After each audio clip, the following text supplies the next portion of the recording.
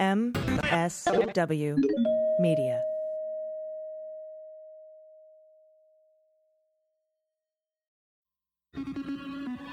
News with swearing. Daily beans, daily beans. Daily beans, daily beans. Hello and welcome to the Daily Beans for Tuesday, November 24th, 2020. Today, GSA Emily Murphy has signed off on the Biden transition. Georgia and Michigan have certified their election results for Biden. Carl Bernstein lists 21 GOP senators averse to Trump's actions, most of which are remaining silent. Netanyahu flew to Saudi Arabia to meet with Mohammed bin Salman and Secretary of State Mike Pompeo. Biden has started nominating cabinet members. The TSA has recorded its busiest travel weekend since March, and the Supreme Court justices are reassigned to circuit courts. I'm your host, AG. Oh, what an awesome day. Joining me today for the headlines and the incredibly good news later on in the show is the one and only Mandy Reeder. Hey, Mandy. Hello, AG. How are you? I am so good right this moment. I mean, It changes. It could change. But right this second, I'm really good. How are you?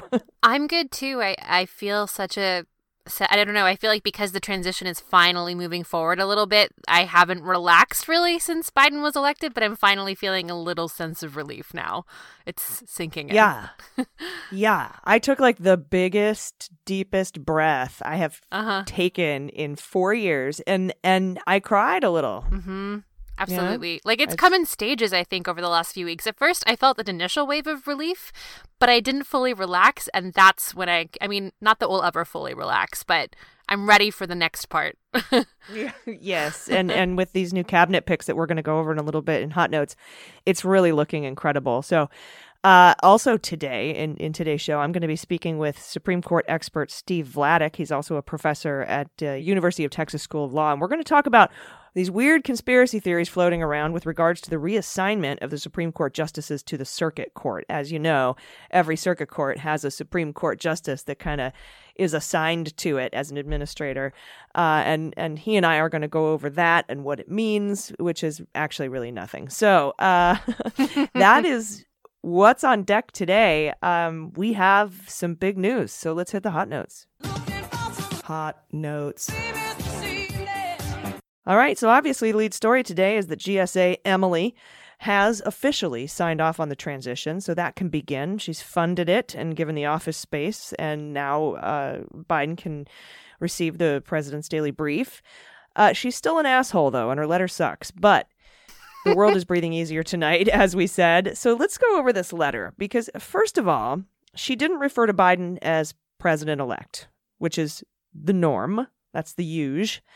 And it also pointedly does not say that he is the apparent winner, which is what she has to ascertain in order to begin transition.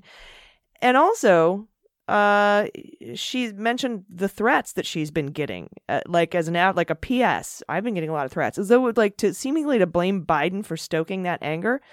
Let me read some of this letter to you. That rings true in Trump's statement as well, which I'm sure we're going to cover in a moment here. Yeah, actually, you can go over his tweet if you want to pull that up while I read this little bit. Sure. So she's, Dear Mr. Biden, fuck you. As the administrator of the U.S. General Services Administration, I have the ability, under the Presidential Transition Act of 1963, as amended, to make certain post-election resources and services available to assist in the transition. I take this role seriously, and because of recent developments involving legal challenges and certifications of election results, I'm transmitting this letter today to make those resources available to you. I have dedicated much of my adult life to public service. This is where she toots her own whistle. And I've always strived to do what is right. Bullshit. Please know, I came to my decision independently, based on the law and available facts. No one asked you that. So what that says to me is that Trump didn't tell me to do this. Or didn't tell me to not do it. I was never directly or indirectly pressured by any executive branch official, including those who work at the White House or the GSA, with regards to the substance and timing of my decision. Yeah, no one asked you, lady. So that's interesting that methinks thou doth protest too much. She says, to be clear, I didn't receive any direction to delay my determination. I did, however, receive threats online by phone and by mail directed at my safety, my family, my staff, and even my pets in an effort to coerce me into making this determination prematurely. Now, death threats aren't cool. Threats to pets aren't cool. I don't advocate for that.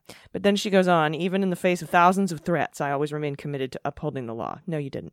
Contrary to media reports and insinuations, my decision was not made out of fear or favoritism. Yeah, wrong. Instead, I strongly believe the statute requires the GSA administrator ascertain, not impose, the apparent president-elect.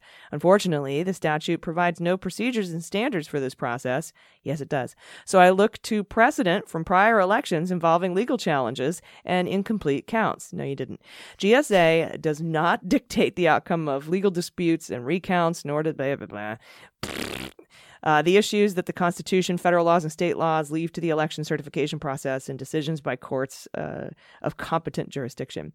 I do not think that an agency charged with improving federal procurement and property management should place itself above the constitutionally based election process. Shut up. I strongly urge Congress to consider amendments to the act. So now she wants the rules changed because, she fucked it up. Anyway, she goes on, I didn't pick the winner. Instead, my role is narrow to make resources available. She didn't. And then she goes into section 7. And so she's making $6.3 million available to carry out the provisions and another $1 million pursuant to public law to provide appointee orientation sessions, That's about it. If there's anything we can do to assist you, please contact Miss Mary D. Gilbert from the Federal Transition Coordinator. Yeah, if there's anything we can do to assist you, Emily Murphy. Yeah, how you could have fucking signed off on this a while ago, Emily. So that's her bullshit letter. So what's this Trump tweet? Because it doesn't seem like he wrote it, right? It seems like maybe Nikki Haley wrote it or something. It's funny to me. I wish I would have heard this a long time ago. And, 4 years ago would have been helpful at the start of all of this bullshit. But last week I saw a quote that said, remember, most accusations from a narcissist are actually confessions. And we always say, oh, he says the quiet part loud. But that simple statement, a narcissist, the accusations of a narcissist are usually confessions. It's unbelievable. Donald Trump's tweet about this, this is his concession. He's such a giant baby and such an asshole that he had to deflect his loss by making it about Emily Murphy and how he's only conceding because of the abuse that she's faced. So the tweet says, I want to thank Emily Murphy at GSA for her steadfast dedication and loyalty to our country. She has been harassed, threatened, and abused, and I do not want to see this happen to her, her family, or employees of GSA. Our case strongly continues. We will keep up the good fight, and I believe we will prevail. Nevertheless, in the best interest of our country, I am recommending that Emily and her team do what needs to be done with regard to initial protocols, and I have told my team to do the same. So, if this was in good, obviously neither of us condone abuse to anyone who works for the GSA or to anyone or anyone's property. Very bad. But this is not in good faith. This is not in good faith. No. No, he's a pile of shit. And while I'm breathing easier and tearing up a little bit and feeling extremely proud of us as a country today and how we're back on the world stage now and all of that, these historic moments, despite all that, she is still an asshole and he is still a piece of shit, and we're not going to forget it and we're not going to forgive it. So, and I'm not just going to get over it and move on in the name of unity. But also today, Georgia and Michigan have certified the results for Biden. In Michigan, Norman Schinkel, the asshole Republican who was not going to vote for certification, actually abstained from voting. So the vote was certified 3-0. And Pennsylvania's certification was due today, though many counties say that they might miss that reporting deadline. As of the recording of this episode, we still don't have Pennsylvania certification. They're expected to wrap up either today or in the next couple of days. And the Pennsylvania Supreme Court today upheld all 4 wins against the Trump team, Trump's legal elite strike force, and overturned one of our losses, one of the Democrats' losses. So the record for Trump now in court is 1 win and 35 losses. 35 losses. Beautiful. Despite all of these bogus court cases and all of these losses and certification shenanigans, Biden is moving forward with cabinet picks. And here's what we know so far. Secretary of State Anthony Blinken. Some of these people I know, some of them I don't know. So obviously afterwards you can jump in and let me know what you think about them. National Security Advisor Jack Sullivan, Director of National Intelligence Avril Haines. I have to admit, when I saw Avril Haines, I immediately thought of Avril Lavigne and started singing Complicated in my head. It's so horrible. I'm really sorry, future Director of National Intelligence. Wait, did she do the why do you gotta go make things so complicated? Yes, Is that yes, right? yes. Oh. Why you gotta make things so complicated? Emily Murphy's theme song, right? Oh my God, right. Anyway, I'm sure she's a very professional, accomplished woman, and sorry for the Avril Lavigne comparison.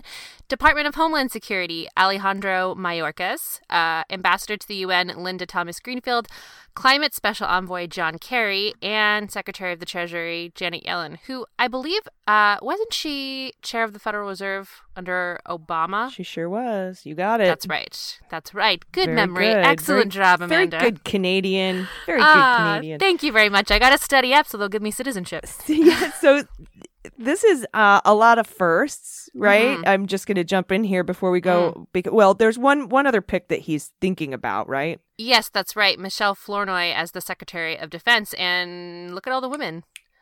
Yeah.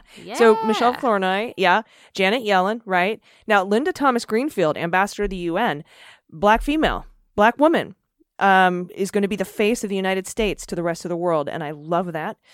And Alejandro Mayorkas, the Department of Homeland Security, son of refugees. Mm-hmm. So how do you think his policies on except having refugees seek asylum in the United States is going to be? Yeah, he's a Cuban American. They fled from Cuba, and wasn't he one of the designers of the DACA program also? Yeah, I believe so. Yeah. And of course, Anthony Blinken has refugees and immigrants in his family history and a Holocaust survivor. Jack Sullivan, National Security Advisor. I've never heard of him, and that's fucking great. I tweeted at him today. I'm like, congratulations. I've never heard of you, and I love that. Keep it up. Also, he has a very National Security Advisor in a movie name. He does. Jack Sullivan. And but he's got a ton of experience. I've read this guy's credentials, and he's a Rhodes Scholar, incredible. And he didn't go to Rhodes College. He's an actual Rhodes Scholar. So these are fantastic picks so far. A lot of people were thinking Elizabeth Warren might be Treasury Secretary. Actually, Lael Brainard was top pick, but I had heard yesterday that she hadn't had much contact with the transition, and that Janet Yellen was in the top position. And then, as I tweeted, they did pick Janet Yellen. So, first woman Secretary of the Treasury. So many firsts, and this cabinet is starting to look like America, and I love it. I'm in love with it. I absolutely love that. Ooh, slight tangent related to immigrants and how they're shipping this country. I finally saw Hamilton for the first time. I've been bursting to tell you. How long did it take you to watch it? Did you watch it all in one sitting? I watched it all in one sitting last night, yeah. And I finally understand what everyone's talking about. So I just had to throw that in. Good, it felt relevant in terms of, something looking like America. I finally I'm so excited. So send me your Hamilton memes because I finally understand them. Have the Hamilton chats with Mandy Reedy in Behind the Beans for patrons. Here's an alarming piece of news, though. This is regarding this lame duck president. This comes from Watergate reporter Carl Bernstein, who told MSNBC and tweeted that he knows of 21 Republican senators from conversations with colleagues, staff members, lobbyists, and White House aides that have extreme contempt for Donald Trump and his fitness to be the president. And he names them. They're Portman, Alexander, Sass, Blunt, Collins, my brow is furrowed, Murkowski, Cornyn, Thune, Romney, Braun, Young, Tim Scott, Rick Scott, the Scotts, Rubio, Marco, Grassley, Chuck, Burr, Toomey, McSally, Moran, Roberts, and Shelby. Or is it Moran? I think it's Moran. So he goes on to say, with few exceptions, their craven public silence has helped enable Trump's most grievous conduct, including undermining and discrediting the U.S. electoral system. So that's happening today. Yes. Color me unsurprised. Just gross. Every confirmation we get of how these people are so corrupt is great. And it's Thanksgiving this week, and the TSA recorded its highest number of weekend passengers since the coronavirus pandemic began in March, which is great because the cases are also the highest since they began, with over 3 million people traveling in the past 3 days. The surge comes despite the CDC guidance advising against Thanksgiving travel because of the mounting COVID-19 cases across the country. Sunday was the busiest travel day since the pandemic began, according to TSA spokesman Daniel Velez. With over 1 million passengers, TSA screening surpassed a now rare amount of 1 million screenings on both Friday and Sunday. And Friday was the slightly lower travel day with over 1 million travelers. And on Saturday, the TSA saw 984,000 travelers. Yeah. I'm not gonna say how I really feel about that, because if you are taking all of the precautions and you're quarantining, I guess, sure, but mostly I have severe judgment for you, and the nurses are displeased. Okay. Now with U.S. infection levels higher than they were in the early days of the pandemic, many states are implementing stricter stay-at-home orders or tightening their entry restrictions ahead of the holiday season to require quarantines or coronavirus testing. But how well those are actually being enforced, I don't know. Yeah, and the CDC took a firm stance last week, Mm-hmm. Travel will increase your chance of... Well, I don't know if it's firm. They said travel may increase your chance of getting and spreading COVID-19. It does, you mealy-mouthed piece of shit, Centers for Disease Control. I miss my old CDC, and I can't wait to have the old one back. I understand. It's so hard because I feel like it's such a... One part of me wants to scream, please don't fucking travel, you're putting yourself and others at risk. But the other part of me understands the mental, emotional toll that this year has taken. So I really hope that if you are traveling to see your loved ones, that you're really taking every possible precaution. And if you can possibly afford it or you have the space to, please quarantine when you get there. And if you're able to not travel, please don't travel. We are 80% capacity in our county right now in terms of ICU bed vacancies. So I will be staying home. Yeah. And where my mom lives in Arizona, they're at 100%. There are no beds in Arizona. And my mom is she's an older American. And so nothing can happen to her. Do you know what I mean? So it's very disheartening that this many people are traveling, on the airlines and shit like that. And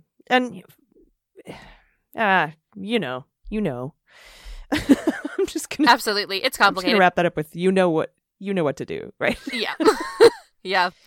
Now, finally, we learned Friday about the new assignments of Supreme Court justices to the circuit courts.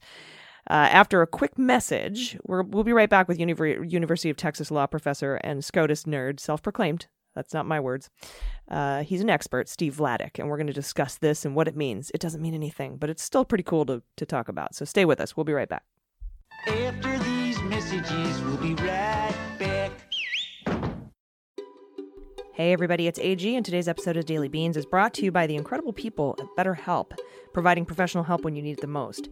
Everyone struggles in life with different challenges. If you're facing anything that's preventing you from living your happiest life, don't face it alone. Seriously. I highly recommend BetterHelp. It is not a crisis line. It's not self-help. It's professional licensed counseling done securely online. They'll assess your needs and match you with your own licensed professional therapist. And you can start communicating in less than 24 hours. I've had my own struggles, as you know, with PTSD, and I know how important it is to seek help because doing it alone is so hard. And BetterHelp services are available for clients worldwide with a broad range of expertise in their counselor network, a lot of which might not be locally available in your area. The best thing about BetterHelp is you can log into your account anytime from anywhere and send a message to your counselor, and you'll get timely and thoughtful responses, and you can schedule weekly video or phone sessions. BetterHelp is committed to facilitating great therapeutic matches, so they make it easy and free to change counselors if you need to. It's more affordable than traditional offline counseling, and financial aid is available. So visit their website, read some of the testimonials, like this one by BetterHelp user GR, who says, Bethany is very understanding and down to earth. I feel like she definitely listens to me and understands my concerns every counseling session. I feel comfortable expressing myself honestly with her without judgment. So visit BetterHelp.com/dailybeans. That's BetterHelp, HELP, and join the over 800,000 people taking charge of their mental health with the help of an experienced professional. Special offer for Daily Beans listeners. You get 10% off your first month. That's BetterHelp.com/dailybeans. All right, everybody, welcome back. So recently someone went through the painstaking but futile exercise of determining which new Supreme Court justices were assigned to the circuit courts that include Pennsylvania, Wisconsin, Michigan, and Georgia. And joining me today to discuss this is University of Texas law professor, co-host of the National Security Law podcast, and SCOTUS nerd, self-proclaimed, Steve Vladeck. Steve, welcome. Thanks for having me back on. I'm really excited to talk to you about this because people on the socials are freaking out because we just shuffled the Supreme Court justices. Listeners know already that each circuit court has a SCOTUS justice assigned to it, right? We've seen Merrick Garland in the D.C. Circuit Court, et cetera. Or not Merrick Garland, sorry, he's the Chief Justice. Chief Roberts is in charge of the D.C. Circuit Court, right? That's right. Yeah. So we kind of know how that structure goes, so we don't really have to go over that. But they're freaking out because the circuit courts that include Michigan, Wisconsin, Pennsylvania, and Georgia are now overseen or, have the judges assigned to them: Kavanaugh, Amy Coney Barrett, Alito, and Thomas, respectively. Now, can you explain why this isn't a conspiracy? This is the nothingest burger of all nothing burgers. So every time the court gets a new justice, they reallot the circuit justices because, someone had whoever the old justice was is no longer on the court, in this case, RBG. And so they have to move justices around to accommodate that gap and to accommodate the new justice. And the tradition is that you give a justice the responsibility for covering a circuit they came from, on the theory that, one, it might be where they're from geographically, two, they know the court well, three, they already have relationships with the judges. So, this is why Alito already had the Third Circuit, which includes Pennsylvania. It's why Thomas already had the 11th Circuit, which includes Georgia, where he's from, oh, by the way. And all that the court did on Friday, which everyone who watches the court was expecting, was reassign and reallot the circuit justices in light of Justice Barrett's confirmation. And everyone expected that they would give the 7th Circuit to Justice Barrett because that's where she was a judge. And so this created a couple of sort of moving chair questions. So Justice Kavanaugh had the 7th Circuit previously, and Justice Sotomayor had the 10th. And Justice Ginsburg, of course, had the 2nd. And so they moved Sotomayor to the 2nd because that's where she was a circuit judge, which leaves the 6th and the 8th. I'm sorry, Sotomayor had the 6th, which leaves the 6th and the 8th for Kavanaugh. So this is just, to say this is a nothing burger is to give it even more credence than it's due. Everyone expected this reshuffling. Everyone expected it actually sooner. Like the fact that it only came out on Friday was a bit of a surprise. There's nothing nefarious about putting Justice Barrett in charge of applications from the 7th Circuit, just like Alito has been in charge of applications from the 3rd Circuit for over a decade now. So, all of this is sort of completely routine. And then there's the added point that circuit justices can't do very much by themselves. Yeah, I was going to say, let's take that a step further. Even if there was some grand plot to get these conservative justices in the circuit courts where these 4 states are, they don't do anything. They do, but that they don't really have any bearing on the outcome of cases unless they're assigned to a panel. Are they even assigned to panels? No. And so the basic way it works is the circuit justice's primary responsibility is they are the first conduit at the court for emergency applications from their circuit. Most of those applications are totally mundane, like an application to extend time to file a cert petition goes to the circuit justice as opposed to the full court. An emergency stay application, right now we're getting more serious, that goes to the circuit justice in the first instance. But, since the 1970s, the justices have been taking any emergency application that they reasonably believe could divide the court and referring it to the full court for decision. So it would be wildly out of tradition and wildly out of practice for any one of these justices to take, say, an emergency application in, a Wisconsin recount case and decide it on their own. And even, the only example we have, Justice Alito issued an order by himself in the Pennsylvania late arriving mail-in ballots case. But the order was a temporary one. He said, I'm just doing this until the full court can decide. So, there's the reassignment is routine. The substance of the reassignment is entirely what I would have predicted, given where the justices came from. And even if we think there was nefariousness behind this, there's almost nothing these justices could do by themselves, even if an appropriate case got there, which it hasn't. So the short version is everyone just needs to chill. And even beyond that, even if somebody did go out of their way and make some weird decision, it can be appealed to the full Supreme Court. That's right. There's no context in which an individual circuit justice would have the last word on anything. Yeah, exactly. You're right. There's no instance in which that could happen. And so everyone, I think that's great advice. Chill. And just, the last time that was not true, the last time that you could have had an individual justice acting for the full court without further appeal was the last time the Supreme Court didn't have a continuous term, and that was 1979. Okay. Well, there you go. And we don't have that right now? So the court meets, ever since 1979, the court sits in a continuous term, meaning that it never actually adjourns. Oh, okay. Well, there you go. So it can't happen again. Exactly. All right. Well, thank you very much. University of Texas law professor, co-host of the National Security Law podcast. Everyone check that out. Steve Vladeck, I appreciate you explaining that to us today. My pleasure. All right, everybody. We'll be right back with news from under the radar. Stay with us. Hey, Daily Beans listeners, this portion of the podcast is brought to you by Helix Sleep. As you probably know by now, the past 4 years or so, I've had trouble sleeping. Lay awake, staring at the ceiling, tossing and turning all night, breathing a sigh of relief finally today. But I've had trouble sleeping, and I was wondering, why that was. I thought it might be, that Trump was president, but as it turned out, I also had a trash mattress. So, thank goodness for Helix Sleep. Helix Sleep understands that you are unique, and they customize your mattress to fit you in the way you sleep the best. Helix Sleep created an online sleep quiz. It takes about 2 minutes, and they use the answers to match your body type and sleep preferences to the perfect mattress for you. If you like a mattress that's soft, or if you like a firm or medium, or if you sleep on your side or your back or your stomach, or if you sleep hot. With Helix, there's a specific mattress for each and everyone's unique taste. Like me, I was matched to the Helix Midnight. I like my bed medium firm, and I sleep on my side, so it's perfect for me. But you don't have to take my word for it. You can also take Mandy Reedy and Joelle's word for it. They love theirs. Jordan loves hers. It's the best mattress we've ever slept on. And Helix was awarded #1 best overall mattress pick in 2019 and now 2020 by GQ and Wired magazine. So just go to helixsleep.com/dailybeans, take their 2-minute sleep quiz, and they'll match you to a customized mattress that will give you the best sleep of your life. They have a 10-year warranty, and you get to try it out for 100 sleeps risk-free. They'll even pick it up if you don't love it, but you will love it.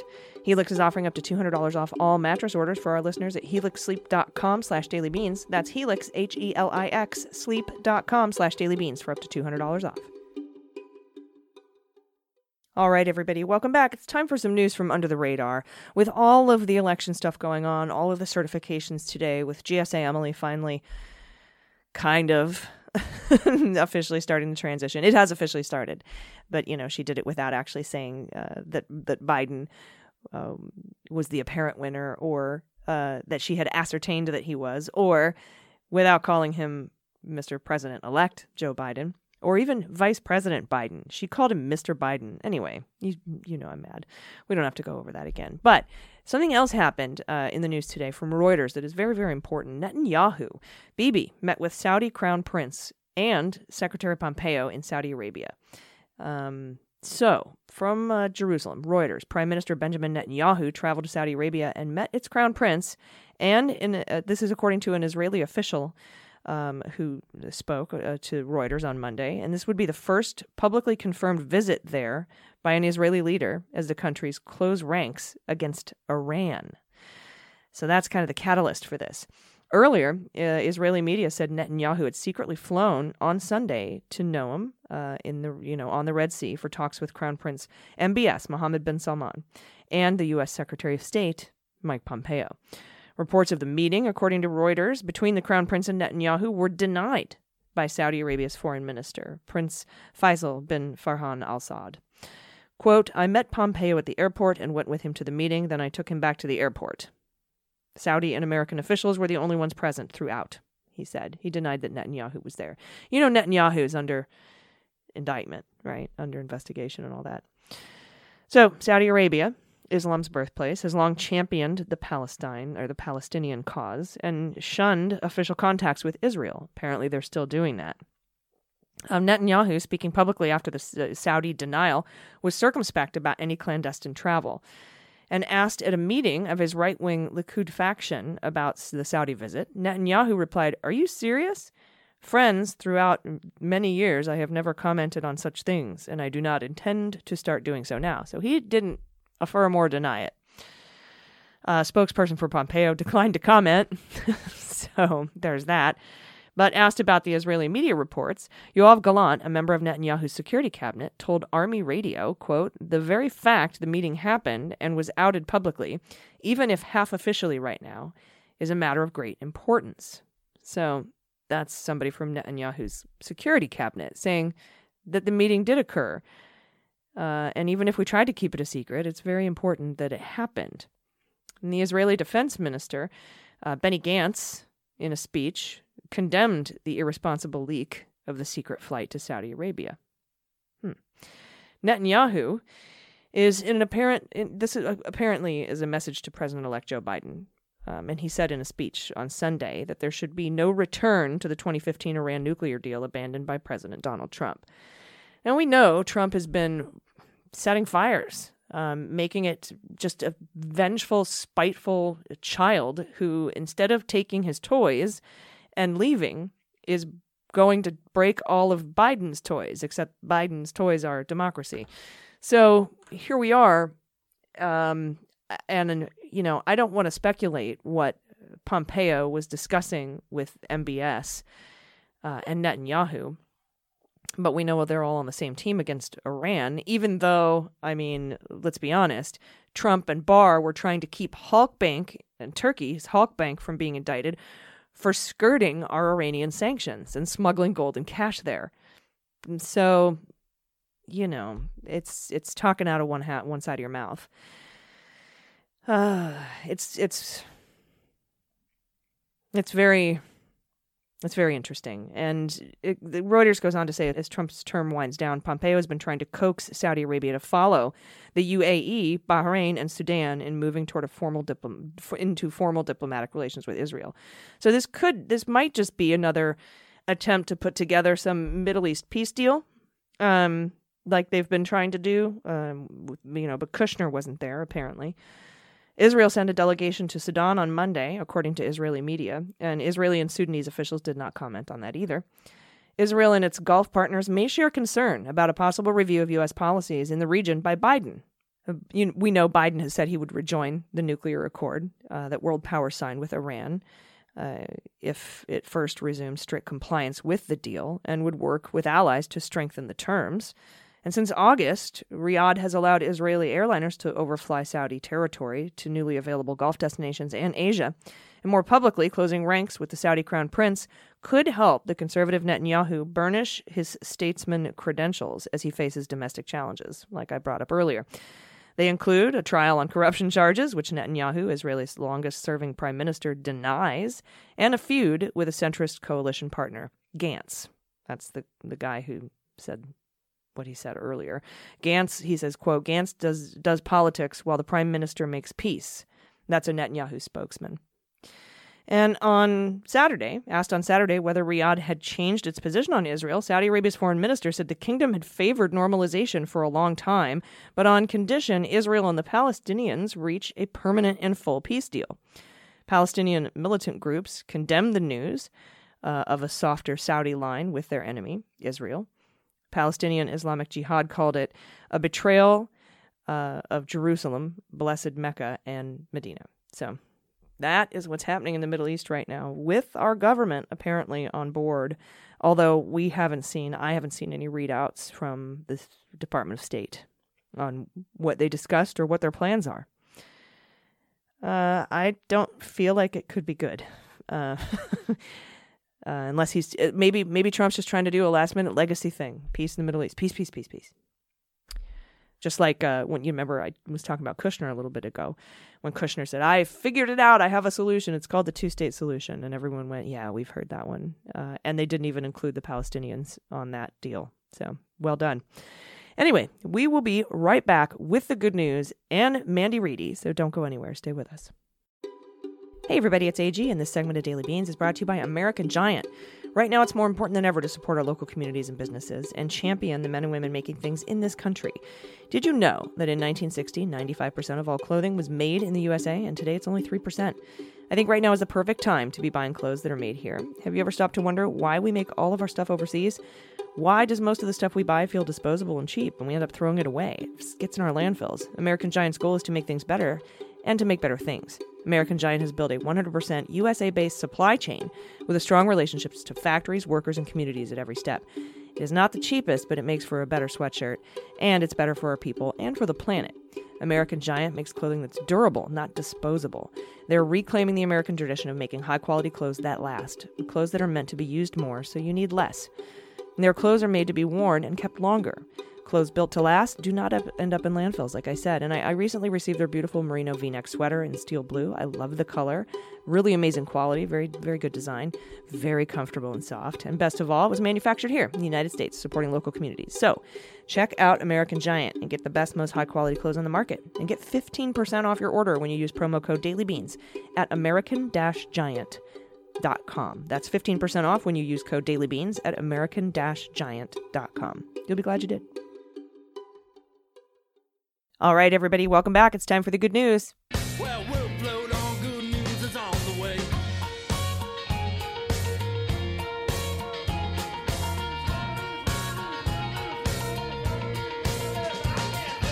And back with me to help read the good news is our very, very dear, dear friend, Mandy Reedy. How are you? How are you, Mandy? You still the same? I am good. It's so nice to, since 2 minutes ago, I'm fantastic.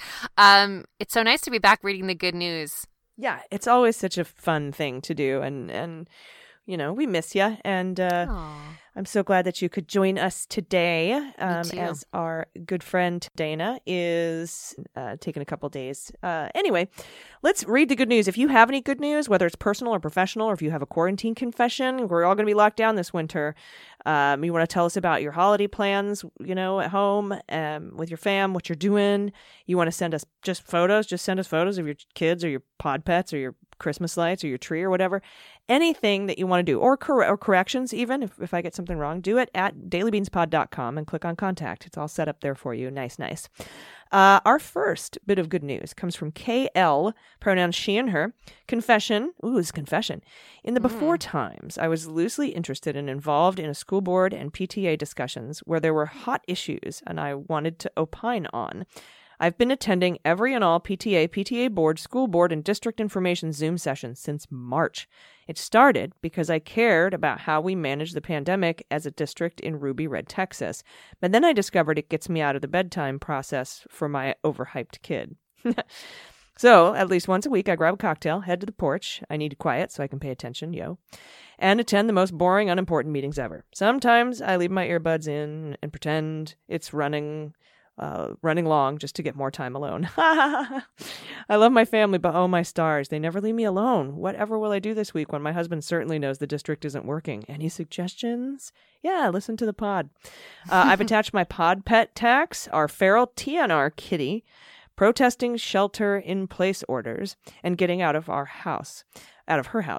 Thanks for keeping me sane, especially in the last few months. I've been listening since the kitchen days. Sigh, such quaint, innocent times. Yeah, remember the old Russia interfering in our elections times? Aww. Such easier days. She says, have a happy holiday week and be sure to take some rest. And look at this house that they built for this cat, and that the cat is standing on top of it. Aww. That's so cute. What a good kitty. Look at the belly. Chonky, flabby belly. I want to pet it. It's a very good pod kitty.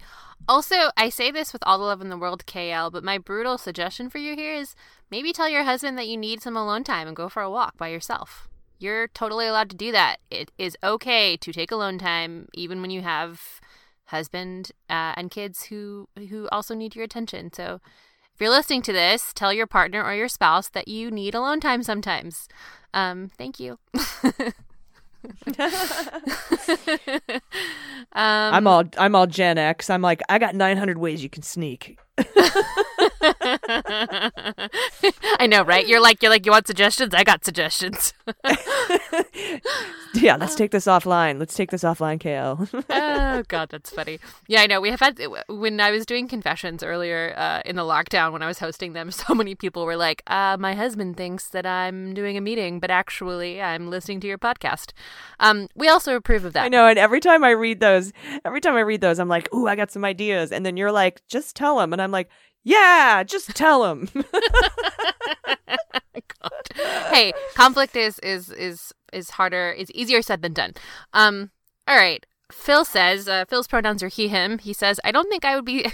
Sorry, I need to restart because I started to read this. No. And I got ahead of myself and I saw the rest of the sentence and I couldn't stop myself from laughing. You don't get to start over. No, we're just going to roll with it. It's over. just that, Phil, Yeah. you made me laugh. I don't think I would be sitting down to pee if it weren't for this podcast. Can you, Phil, before we go on, Phil, can you go to Apple and leave a 5-star rating and just leave that comment? I don't think I'd be sitting down to pee if it weren't for this podcast. 5 stars. Can you do that for me, Phil? That'd be great. Thank you so much, Phil. So Phil says, I don't think I would be sitting down to pee if it weren't for this podcast. You're so welcome, Phil. You all saved my girlfriend and I from so many arguments. I didn't realize how bad my aim was. We have one bathroom and we're both working from home, so the toilet is a popular spot. Now the floor around it stays cleaner longer. Also, thank you for the news insights, but those weren't going to save my relationship. Wow. Phil. So I haven't lived with a man or anyone with a penis in a really long time, and I did not realize that, like, spray was a big issue for y'all. Aim and spray. Yeah. Mm-hmm. All right. Well, good. And men aren't neutered usually, so their pee has a stronger smell. Mandy, read the next one too, because that one was pretty short. Sure, no problem. From Patrick. Patrick says, hey, Leguminatis, good news. After waiting more than a month, I brought home my new 8-week-old kitten. Oh, my God. Such a cute kitten. Everyone show Prince Harry, son of Diana, in parentheses, some love. He might even have a brand new brother or sister coming soon. Cutest kitten ever. I'm sure that Kanai will share this on social media and in your newsletter and in your patron group and stuff because, oh, my God. Mm-hmm. It's a little fluff. It's a little potot, right? And there's one where he's yawning and his front arms are stretched out.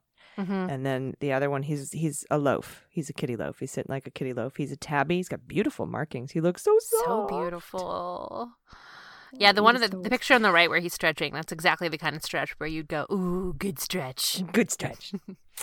All right, next up from Mr. Anonymous. Dear Beans Queens, part good news, part confession. The confession comes first. I'm sure by now we've all heard the leaked audio of Melania talking about Christmas. I heard it, shrugged my shoulders, and thought it sounded exactly like what I thought she'd say. Like most outrageous Trump-related stories, it got buried almost as fast as the story was reported. Then, about 3 weeks ago, Dana made a joke about Melania's comment, but this time I heard it very differently as Dana's comic wit really emphasized how Melania says the word Christmas. This got an unexpected loud laughter burst out of me. Then it got the evil gears in my brain working.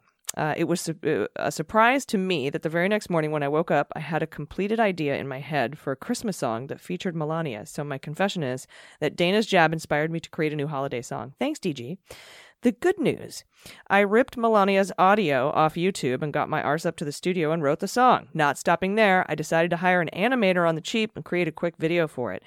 It's not the fanciest of videos, but it gets the point across. With the help of the Legumiverse, maybe we can make this go viral. Not for my vanity's sake. Oh no, I am staying anonymous. I do not want or need the attention. But nothing would be more glorious than if this got in front of the First Lady herself. I have not premiered this song on video anywhere yet. I hope Allison will be the VJ and give it an official world premiere video, audio. After the premiere, let's spread the thing far and wide. You can find it on YouTube under the Caged Kids Choir. Oh my God. And without further ado, I give you the Caged Kids Choir singing the new song, Christmas Stuff, featuring Melania Trump. May this bring peace and joy to your 2020 holiday season. Who gives a fuck about Christmas stuff, indeed. And then we'll have the link. We'll have the link for you in the newsletter. I am screaming right now. Screaming inside your heart. Yeah, I'm screaming with joy. Your fans are so incredible, and I have not watched this yet, but I'm gonna do it immediately after recording because wow, and also fuck yes. Amazing. Okay, the next one is from Sarah. Pronouns are she, her, and Sarah says, "I've been teaching elementary for about 15 years. This has been the most challenging year by far." Unsurprisingly, the kids and their parents have new challenges, and all of us teachers have had to put on several more hats. We've all become technical support and complaint centers, not that we weren't those before, but now it's with tech that we are just now learning and have our own issues with. But it's all worth it, and when I get to tell a parent, I'll get to their issue after Thanksgiving vacation. Teachers need time to recharge too. Thank you for distilling the current events so we can have some extra bandwidth to concentrate on other stuff. Oh, that's a really nice way of putting it. Yeah, I never heard it that way before. Yeah. You're welcome. Yeah, I do it for you. Sweet. No problem. Next up from Carl. Carl, pronouns he and him. I say Carl that way because I used to have a cat named The Face, and he used to talk to his imaginary friend named Carl in the toilet. And basically he'd put his feet up on the toilet and stick his head in the bowl, and he would say, "Carl, Carl." I thought maybe the ghost of Carl Sagan lived in my toilet. I'm never quite sure. But then he would reach up and flush the toilet. He was a huge cat. He was a Maine Coon. So I don't know if he was trying to drown his imaginary friend. Anyway, Carl says, "I have a correction, unless I just missed a joke," which now that I think about it is probably the likeliest scenario. The very funny Dana said that Trump should have tried to bribe the Michigan Canvassing Board with Crook's champagne. I've been into cheap booze for a long time, and I've never run into a bottle of Crook's. I'm guessing she meant Cook's. That's the cheap stuff for sure. Whatever it is, I'm looking forward to toasting the Crook's, these Crook's gooses being cooked. Thanks for all the news and swears every day. And yes, Carl, it was a joke. We talked about it after. She's like, "Do you think they'll think I actually think there's champagne called Crook's?" And I was like, "No, I don't know, maybe." Aww. So close. Well, Mandy, it's been a delight. It has been a delight. It has been a delight. And I was thinking to myself the other day when I was watching that press conference with Rudy Giuliani and the hair dye was rolling down his face, I thought, oh, I kind of miss being on the show because I absolutely would have laughed my ass off with AG about that today. Yeah, that was a day. And, I wish you'd have been here for the Four Seasons total landscaping, the dildo shop and the crematorium. There's just been so much gold to come out of the Giuliani Kraken or Strike Force or whatever they're fucking called. I don't know. The narrative of Sidney Powell over the last few days. Oh my God. So when you asked me to come on the show, I was like, absolutely yes, because things have been insane and I got to talk to someone about it. Yeah, I did find out, though, the reason that they did kick her off is apparently because she blamed Republicans in Georgia for rigging the election against Doug Collins. So that's basically they were like, "Oh no, you can dismantle democracy, but you can't blame the Republicans." So that's kind of pretty much what happened. But correct me if I'm wrong. There are some Senate races coming up in Georgia that Republicans need to win. Yeah, and I think Trump has asked for a recount in Georgia, and if he goes forward with it, even though Georgia certified their results today, because you can't ask for the recount until after the results are certified, people just could become exasperated. And I've also heard this bit of good news on Parler right now. A bunch of Republican QAnon cult dorks are saying that they're going to protest the January 5th runoff by writing in Trump's name instead of voting for either Perdue or Loeffler. So more power to you. Yeah, protest all you want. If you know anyone who's planning on doing that, you should encourage them. Yeah.